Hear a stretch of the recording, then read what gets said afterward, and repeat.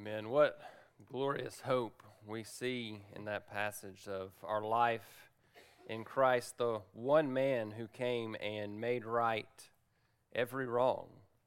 He bore our sins so that we could have eternal life in his name. If you have a Bible, I invite you to turn with me to the book of Hebrews.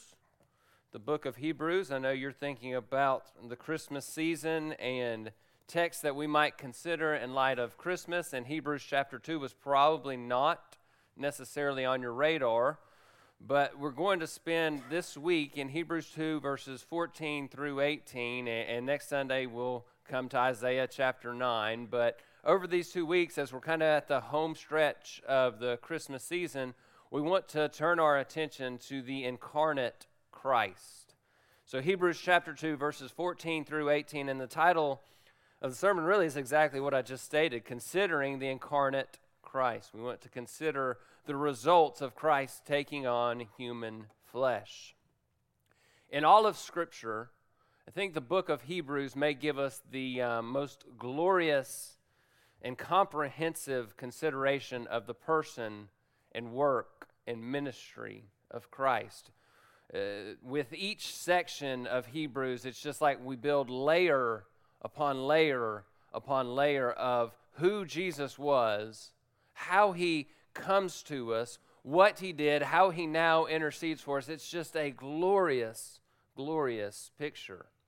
In Hebrews, we see this clear picture of the threefold office of Christ. He is prophet, he is priest, and he is king. And it's in some of those descriptions that we get these real clear glimpses as to the depth and the meaning of the incarnation. What did it really mean that Jesus took upon flesh? And so, Lord willing, this look in Hebrews chapter 2 will be helpful, it will be encouraging, and I pray that it will exhort us and spur us onward as we strive to consider the glorious good news of the gospel, the glorious good news of the incarnation of the God-man. So let's look to our text. Hebrews 2, we'll read verses 14 through 18 if you will, and if you're able, please stand with me as we give attention to the reading of Holy Scripture. This is God's Word. It's holy, it is inerrant, it is inspired by the Holy Spirit, and it is sufficient for all of life and godliness. Scripture says, "Therefore, since the children share in flesh and blood, he himself likewise also partook of the same, that through death he might render powerless him who had the power of death, that is, the devil. And he might free those who through fear of death were subject to slavery all their lives. For assuredly he does not give help to angels, but he gives help to the descendant of Abraham. Therefore he had to be made like his brethren in all things, so that he might become a merciful and faithful high priest in things pertaining to God, to make propitiation for the sins of the people. For since he himself was tempted in that which he has suffered, he is able to come to the aid of those who are tempted."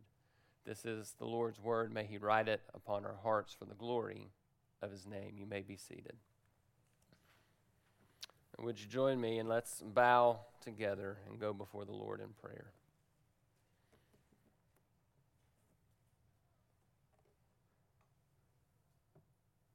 Father, we come and we desire to give you all honor and glory and praise.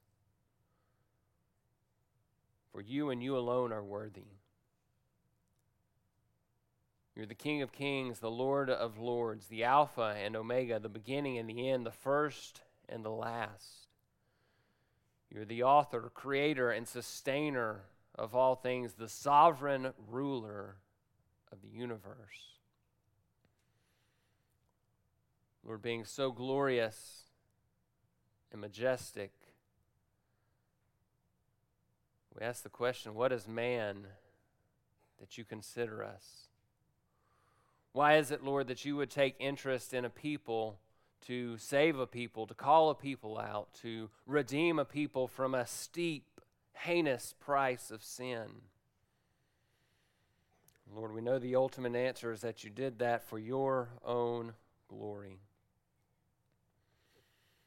All of creation, all that you accomplish, is for the singular and great purpose of glorifying your worthy name. So, Lord, it's with that in mind that we come now to your word. Lord, I desire and I ask that you, by the power of your Spirit, would make your truth plain and clear to us.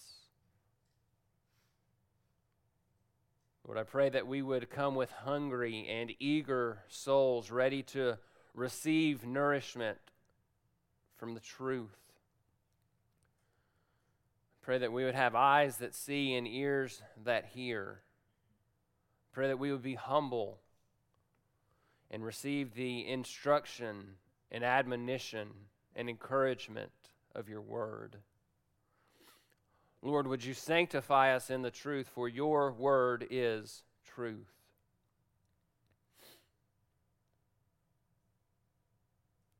Lord, I ask, by the powerful working of your Spirit, that you would provide all the help we need today. And Lord, our need is great. Left to our own strength and our own devices, we are weak and frail, sinners. We would be hard to the truth. But because you've made us alive together with Christ, I pray that your Spirit would move powerfully in us to conform us to the image of your beloved Son. Pray that if there are any among us today who do not know Jesus Christ as Lord and Savior, pray that the glory of the work of Calvary would be on display today, and that you would open those darkened eyes and dead hearts to the good news of the gospel of Christ, granting faith and repentance, resulting in salvation. Lord, would you accomplish all that you desire and intend to accomplish among us, your people, today? Pray that all that we do, all that we say, the way that we hear the truth even, I pray that it would all be to glorify your great name. May every aspect of our lives be given to the glory of you, the great God, the only one who is worthy. Thank you for the access that we have to you through Christ. We thank you that we are washed in his blood, made clean by his sacrifice, counted righteous because his righteousness is credited to our account. Pray all these things in Christ's name. Amen. So again, considering the incarnate Christ, that's really what we want to do in the Christmas season. Consider the implications of Christ coming in the flesh. And the Reformation Study Bible frames this passage well to help us kind of see and be launched into our study today. It said that Christ is presented first in this text as our Redeemer and a warrior who defeats our oppressor and sets us free. And then he's shown as our merciful high priest who helps us in our trials. As you consider Christ as a Redeemer and a warrior who does indeed set us free from the power and the condemnation of Satan, your mind probably immediately goes, if you know anything about the power of our opponent, your mind, when you think of Christ defeating that opponent, your mind goes to his deity. The fact that he had all the strength of God in him at all times. He's eternally God from eternity past. For no mere man could take on the power and the weight and the condemnation of sin. No mere man could go and battle against the gates of hell and the strength and the power of Satan and come out victorious. No mere man could die, then raise himself to life, and then ascend back to heaven, where he ever eternally lives to intercede on our behalf before the throne of the Most High God. No man, no mere man could do that. And so when we think about this text and think about what it tells us Christ accomplished, surely our minds go to his deity. But what does the text say?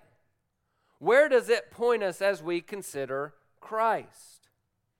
It points us to his humanity.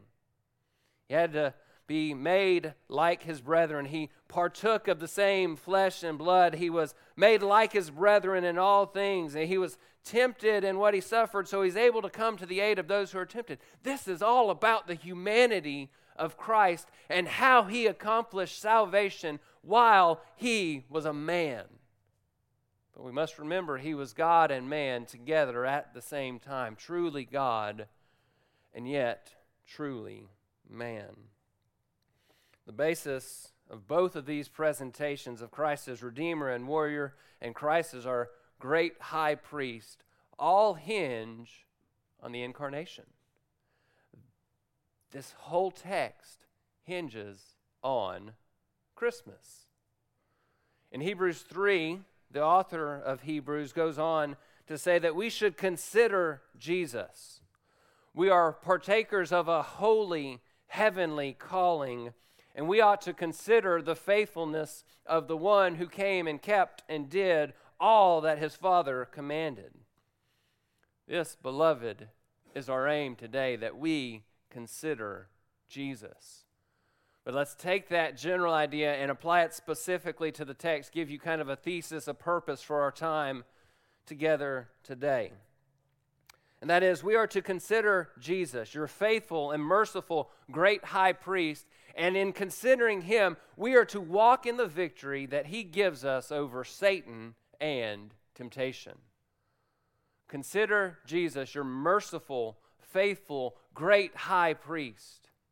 And as you consider him, walk in the victory that he has won and that he has given you over Satan and temptation. Now, as we come to this text, there's probably a couple ways at least that we could break it down. Often we just go from the first verse to the last and maybe set some headings to kind of be waypoints as we work from beginning to the end of a text.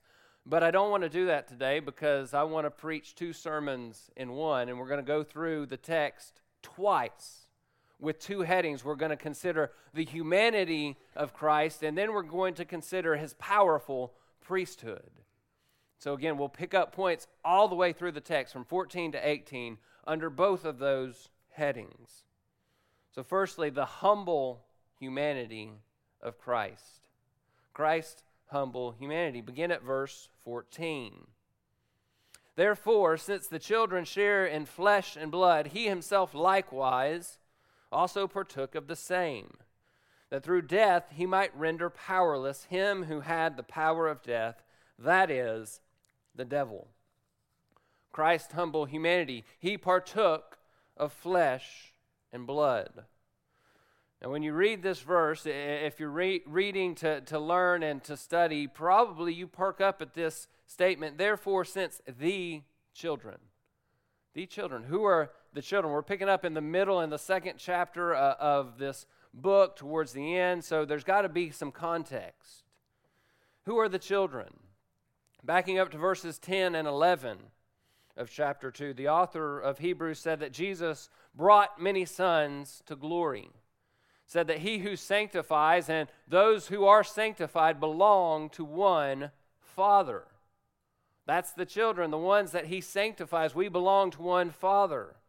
In verses 12 and 13, there's a couple Old Testament quotations, and there the saints are described as Christ's brethren. We're the children that God has given to Jesus.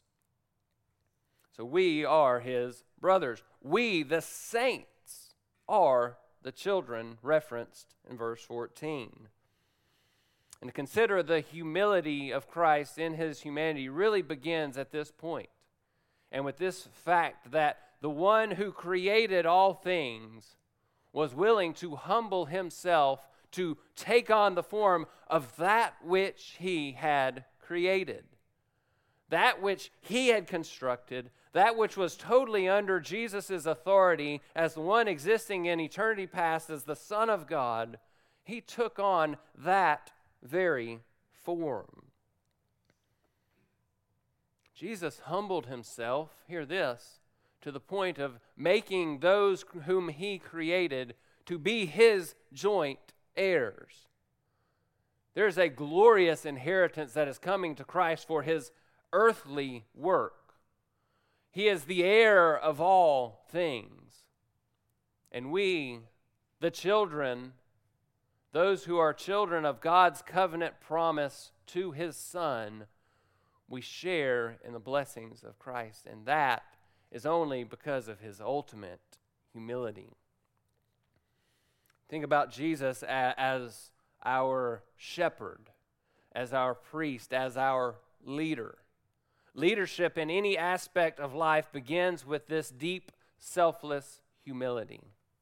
It's being willing to take on the lowest task, the lowest rank, the lowest position, the lowest duty. That is what Christ did. He brought himself under everything because he had to be made like his brethren so he could become our good and faithful high priest.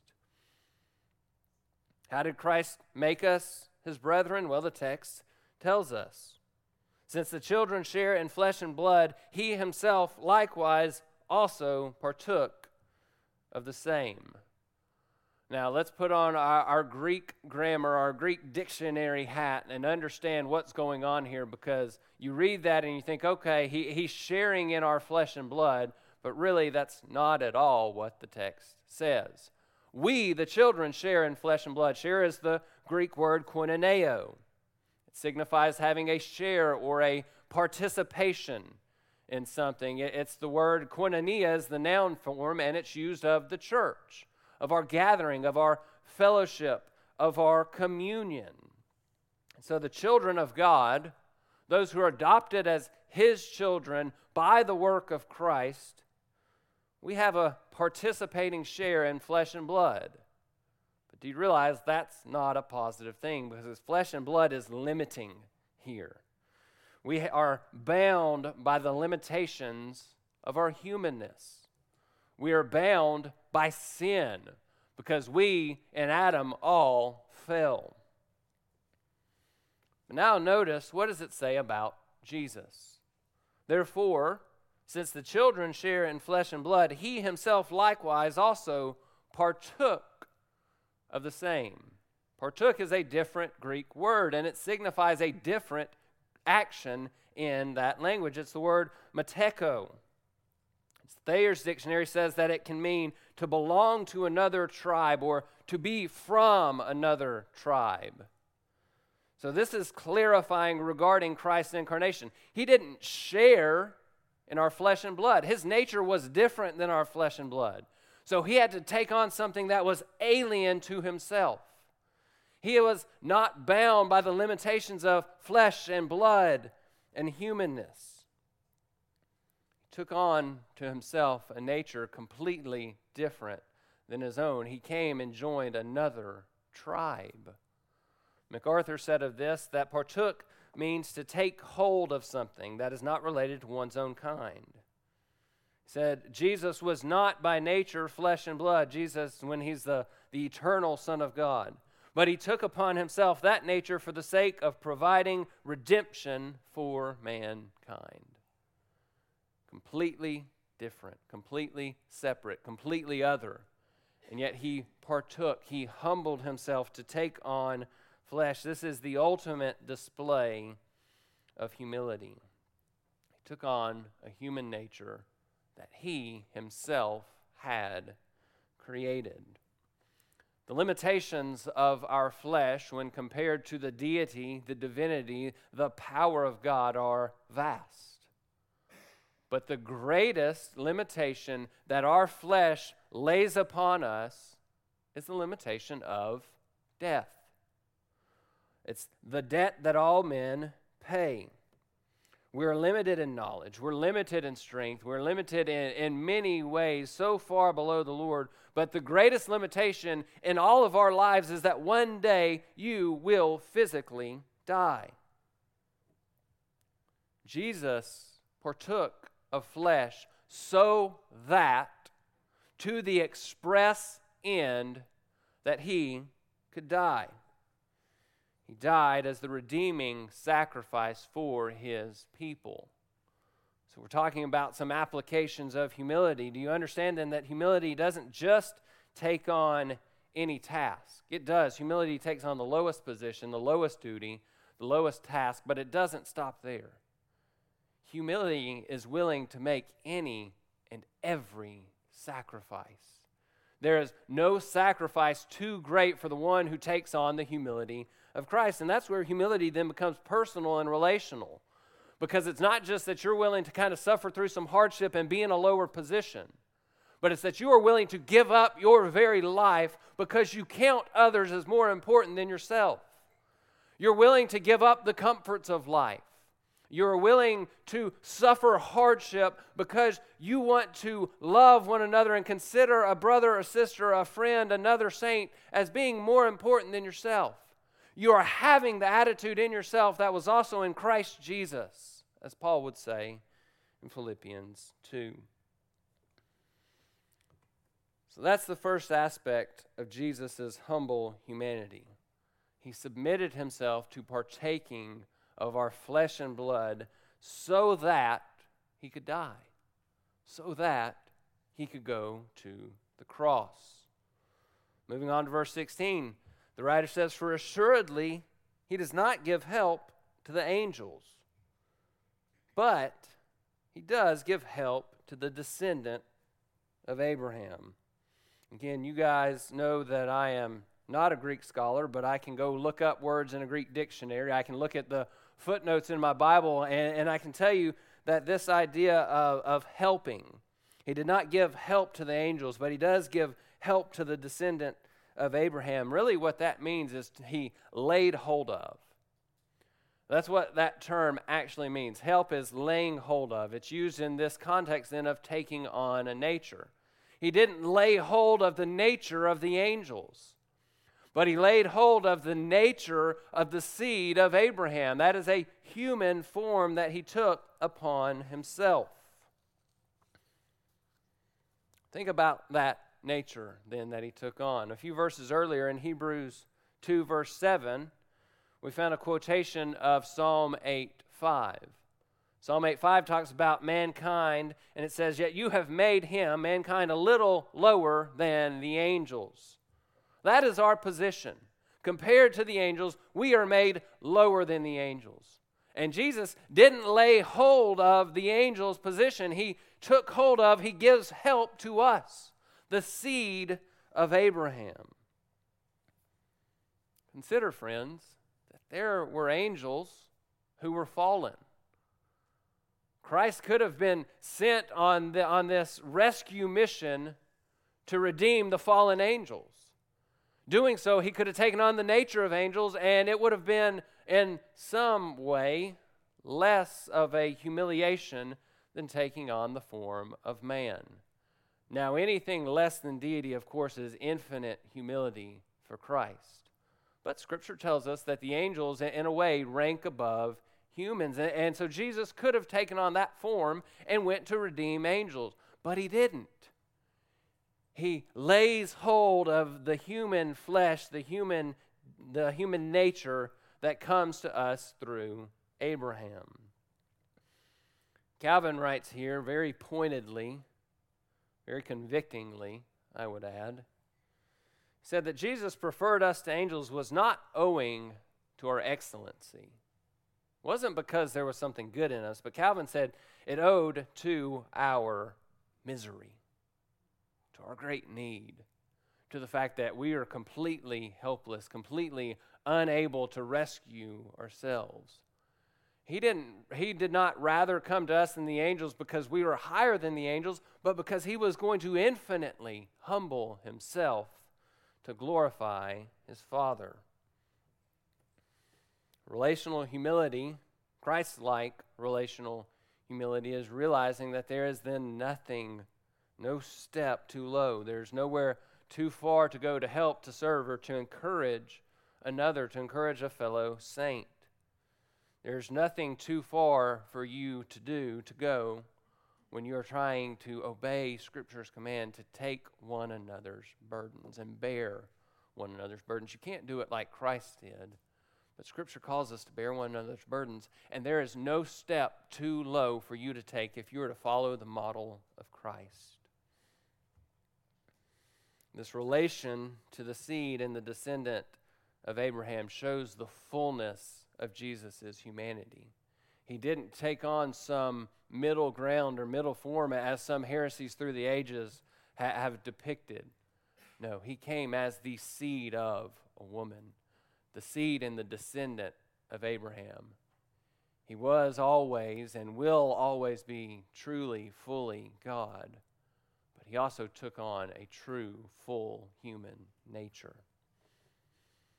Moving forward, verse 17, therefore, he had to be made like his brethren in all things, so that he might become a merciful and faithful high priest in things pertaining to God, to make propitiation for the sins of the people. The humility of Christ in his humanity. He had to be made like his brethren in all things. Had to. That idea signifies actually a moral obligation. It could have been used for a debt that had to be paid. Now, Jesus had no obligations to become like us, except that he was obligated in agreement with the Father and the Holy Spirit that he would redeem mankind. So he had to. He was obligated to take on human flesh so that he could redeem a people. The end of the verse shows us the ultimate necessity of this statement. He had to be like his brethren in all things so that he could make propitiation for the sins of the people. We read Romans 5 earlier. Romans 5:12 through 21. We saw this picture of Adam and Jesus. All in Adam become condemned.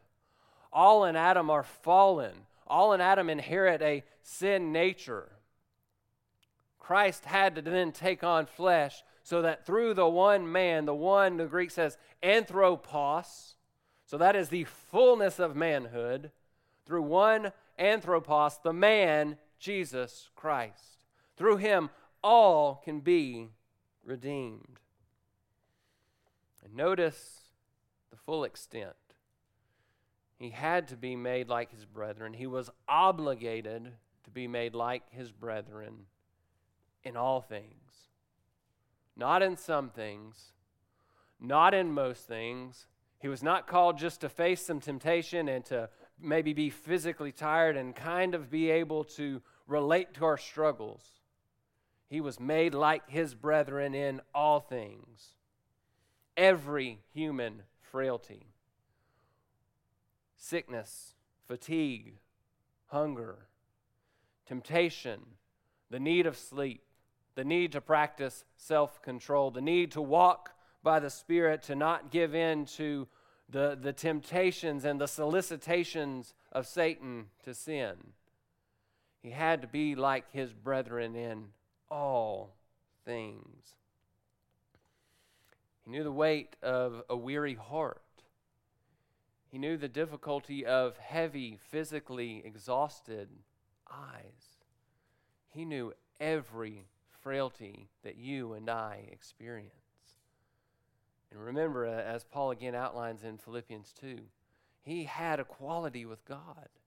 He was eternally there, and yet he did not consider equality with God a thing to be grasped, a thing to be clung to and held tightly to, but rather he emptied himself. He took on the form of a bondservant. He became obedient to the point of death, even death on a cross. That is the humility of Jesus' humanity.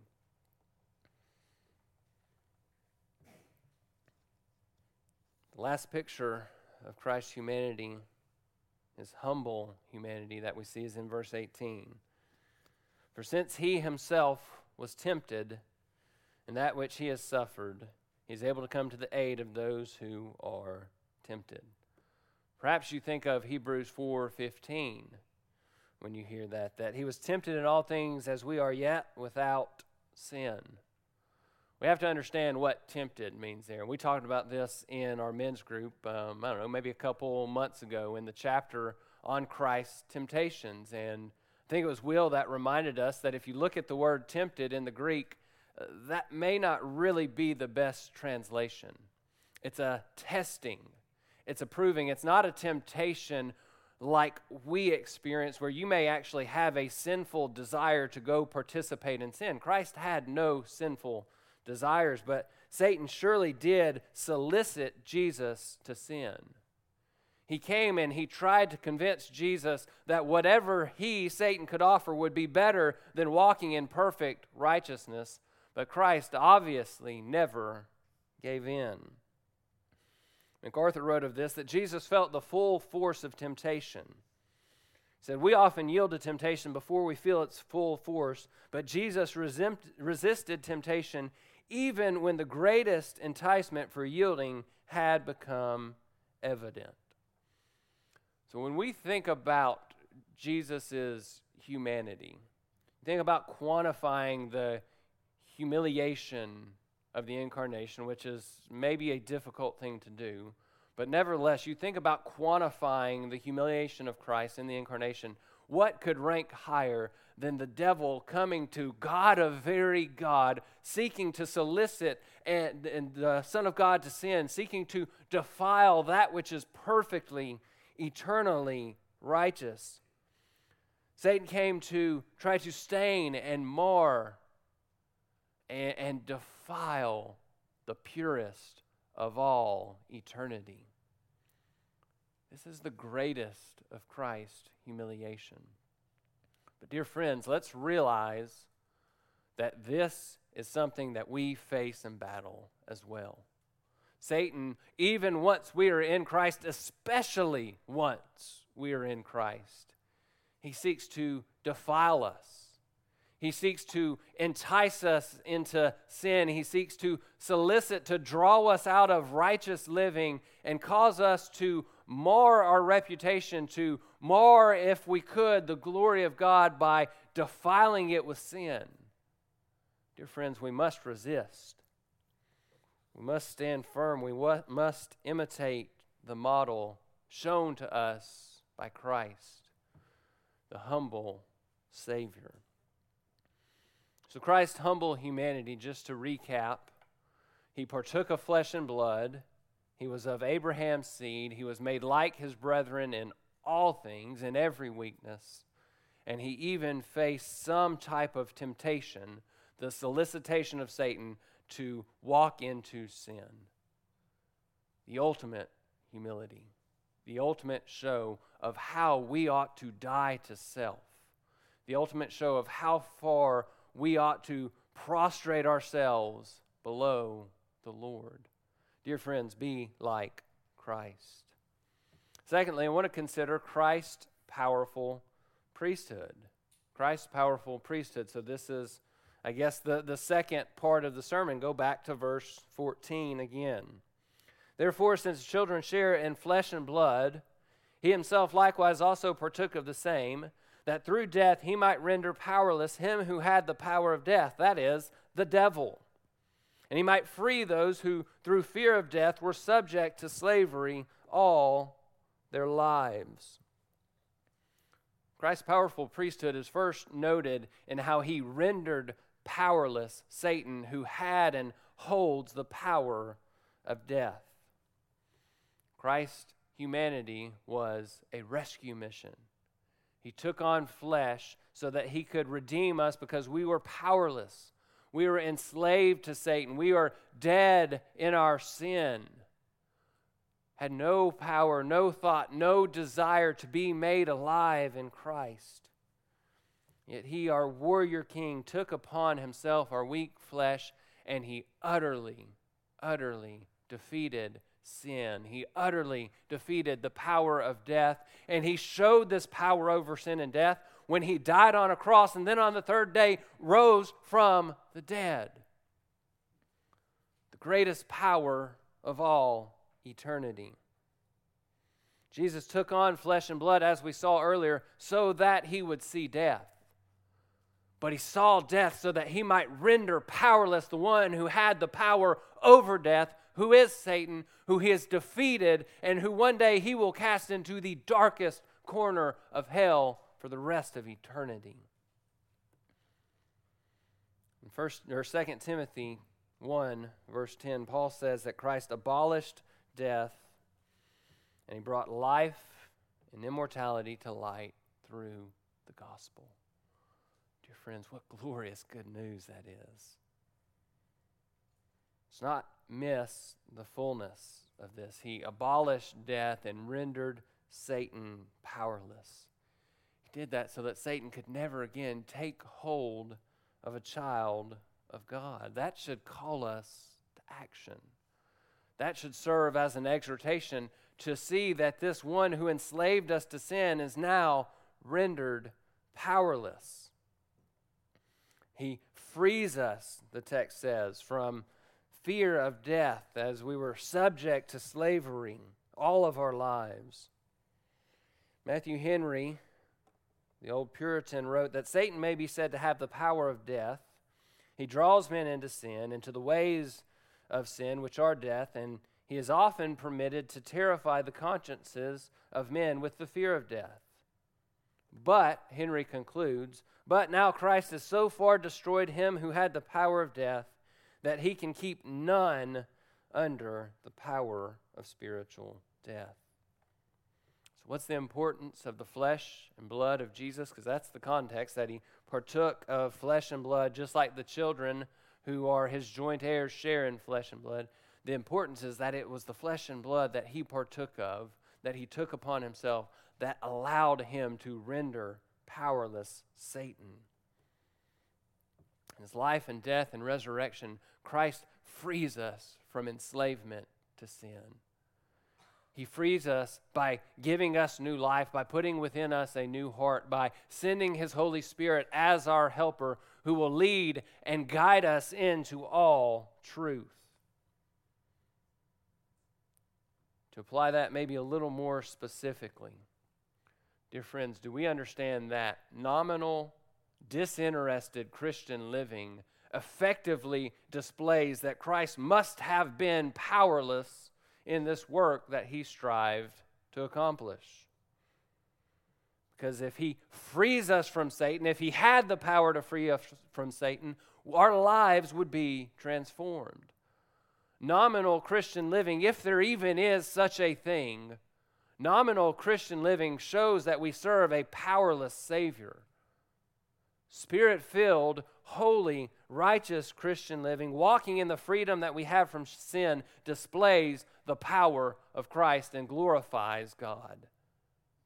Dear friend, don't be one who takes away from the glory of Christ because you are lazy in sanctification.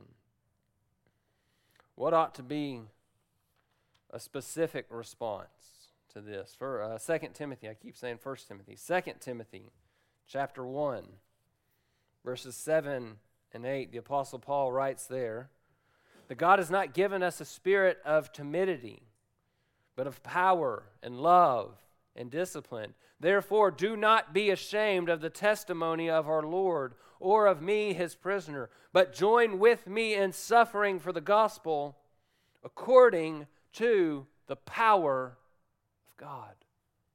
You don't have a spirit of fear or of timidity, but one of power and love and discipline. Don't cower away from suffering. Stand firm.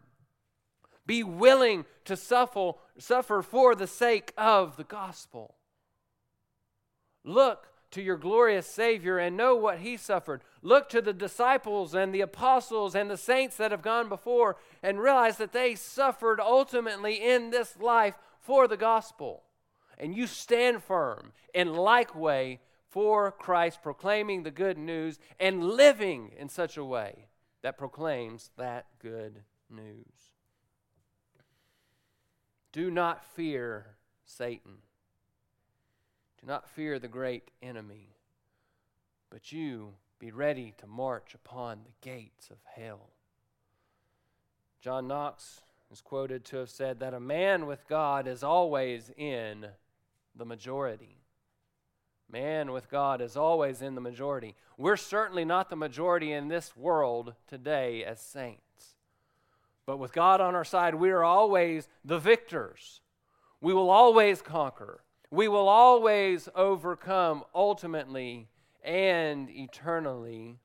and Lord willing, perhaps even in this life. Wage war against the devil. Be a courageous warrior for Christ. Go to battle on his behalf, for his glory, in the power of his Spirit. Continue on, verse 17. For he had to be made like his brethren in all things. We're talking about the powerful priesthood of Christ. He was made like us in all things so that he might become a merciful and faithful high priest in the things pertaining to God, to make propitiation for the sins of the people. This is the office of Christ and what he does in this great priestly office. He is our high priest, and he offered once and for all the redeeming sacrifice for our sins. Perhaps you're familiar with the role of the Old Testament high priest. He would go into the Holy of Holies once each year, and he would make an atoning sacrifice for all the people of God. Jesus is now our great high priest. He was made like us in all things, so not only does he just become a high priest like those who already existed, but that he would learn compassion and mercy, that he would feel our weaknesses. He would have sorrow for and patience with us and pity upon our weaknesses because he experienced them, because he knows them. He knows our frame. He knows that we are but dust. Hebrews 5 verse 2 says that the high priests were to deal gently with the ignorant and the misguided. Dear friends, Christ fulfills that role perfectly. And you, my beloved friends, I too with you, are ignorant. We are misguided. We battle sin and flesh and temptation, and yet Christ deals gently and patiently with us because he was like us in all things, because he knows our weaknesses. He is a merciful and faithful high priest. Don't miss the fact that he's not just merciful. Praise the Lord that he is merciful, but he's also faithful. He's also trustworthy. You can also give the deposit of your life to him and know that he will keep it. You don't go and live your life serving and giving of all your strength for Christ, only to go to that final day and realize that he couldn't keep you. Rather, if you are truly in him, he will guard the good deposit of your faith and of your life. Though we are not Christ, we can't accomplish the same thing that Christ did, certainly. We ought to take upon the same merciful and faithful mindset toward one another. We ought to be compassionate friends, mentors, disciplers, parents. We ought to understand the temptations and the struggles and the difficulties of our fellow man. Because, dear friend, you are in the flesh, and if you say that you've never struggled with temptation, all you're doing is lying. So you have experienced the temptation to sin. You ought to be faithful and patient and merciful toward one another. But in Christ's priesthood, let's not miss this ultimate step, this ultimate work at the end of verse 17. He was made like us in all things so that he might make propitiation for the sins of his people. He might appease the wrath of God towards you and your sin. Again, think back to the high priest of the Old Testament.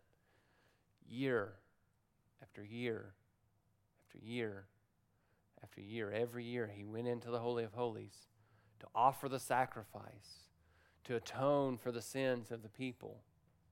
But what did Christ do?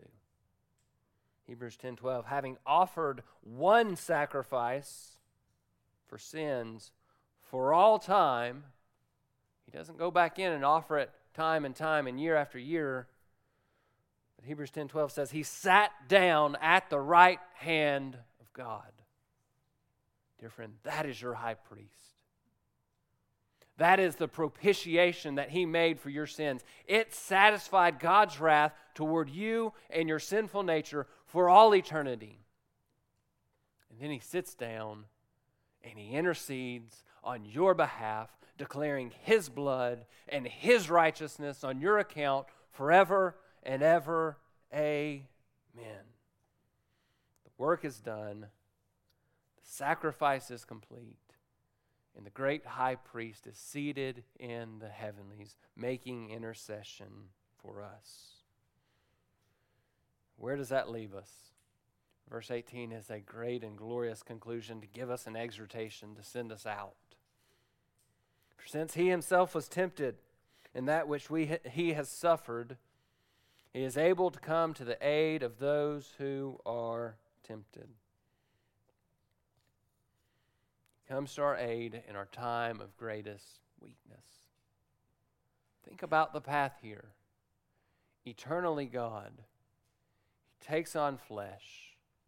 He goes to the cross. He bears your sins. He dies. He's laid in the grave. He's raised on the third day. He goes back to heaven. He intercedes on your behalf.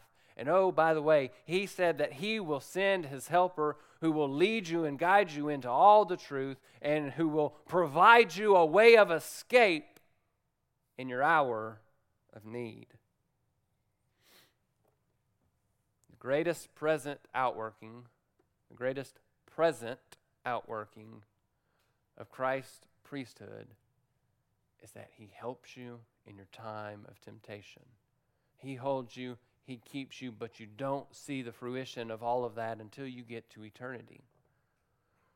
But dear friend, when you are tempted to sin, when all the pleasures of the world are before your eyes, and you would love and long to go and participate, and your flesh is just craving that sin, the greatest outworking of Christ's priesthood today is that he provides you a way of escape. He's given the Spirit to be your helper. He draws near to you so that you might have clean hands and a pure heart. Think about what Paul said in 1 Corinthians 10, verse 13. He said, "No temptation has overtaken you but that which is common to man." He said, God is faithful. He will not allow you to be tempted beyond what you are able. It's not that you have the strength, though, dear friend. It's because he will help. Paul said, but with the temptation, he will provide the way of escape also so that you will be able to endure it. So that you will stand firm. When the enemy's arrows are flying, you have the grace of God, the Holy Spirit living within you to cause you to stand firm. I want to draw out one exhortation here. And if you've not heard any of the exhortations today, this is the one that I would encourage you to listen to and to take away. This is why we, the church, must take personal holiness so seriously. Because this is the outworking today of Christ's priestly work. If you are not growing and advancing in holiness, you're not resisting sin, you are not resisting temptation, but Scripture tells us that he was tempted, and since he was tempted, he's able to come to your aid when you are tempted. This is why holiness matters, because it is the outworking of a transformed life and a new regenerate heart. Christ helps us. He makes us walk in holiness. If you are his, the temptation that he suffered, the solicitation to sin that he endured, all the power that he had, the power of the Spirit working in him, is available to you. So you, dear friend, stand firm and walk in newness of life.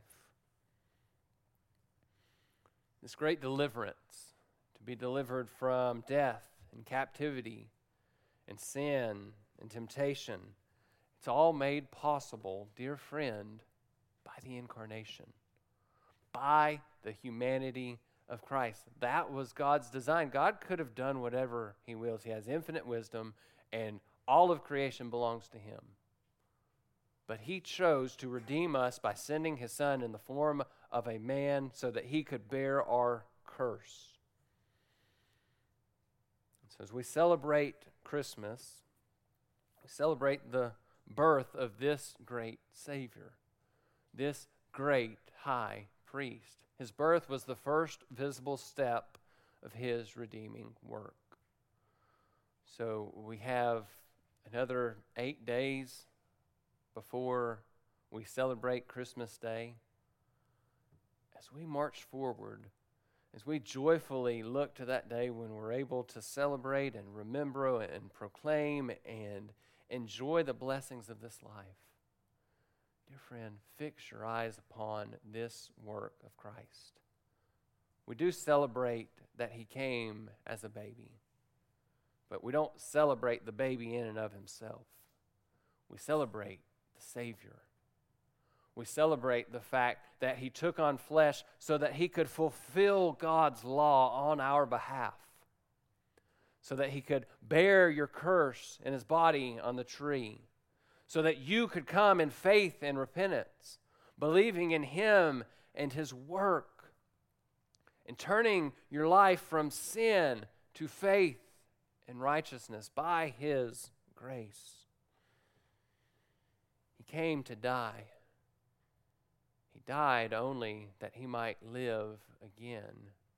He died and lives again so that you may live with him for all eternity.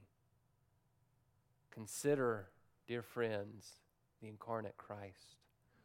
Consider him, and let's give him the glory and the honor that's due his name. Let's pray. Father, we thank you for your word, and we thank you for its truth. I pray that you would, by your grace and through your Spirit, that you would write the truth upon our hearts. Lord, give us a longing to be like Christ. Give us a great desire to walk in the way which he walked. Give us a desire to have victory over sin. Grant us the grace to be humble. Lord, how I pray that you would defeat pride in each of us. How I pray that you would defeat selfishness in each of us. How I pray, Lord, that we would consider the incarnate Christ and that we would glory in him and his finished work. Lord, fill our hearts with joy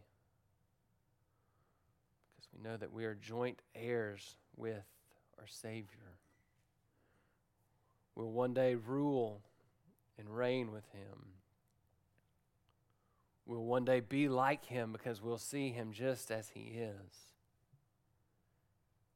And as that is our hope, may we purify ourselves just as he is pure. Lord, conform our lives to the image and the glory of your beloved Son by the powerful working of your Spirit. Pray all this in Christ's name. Amen.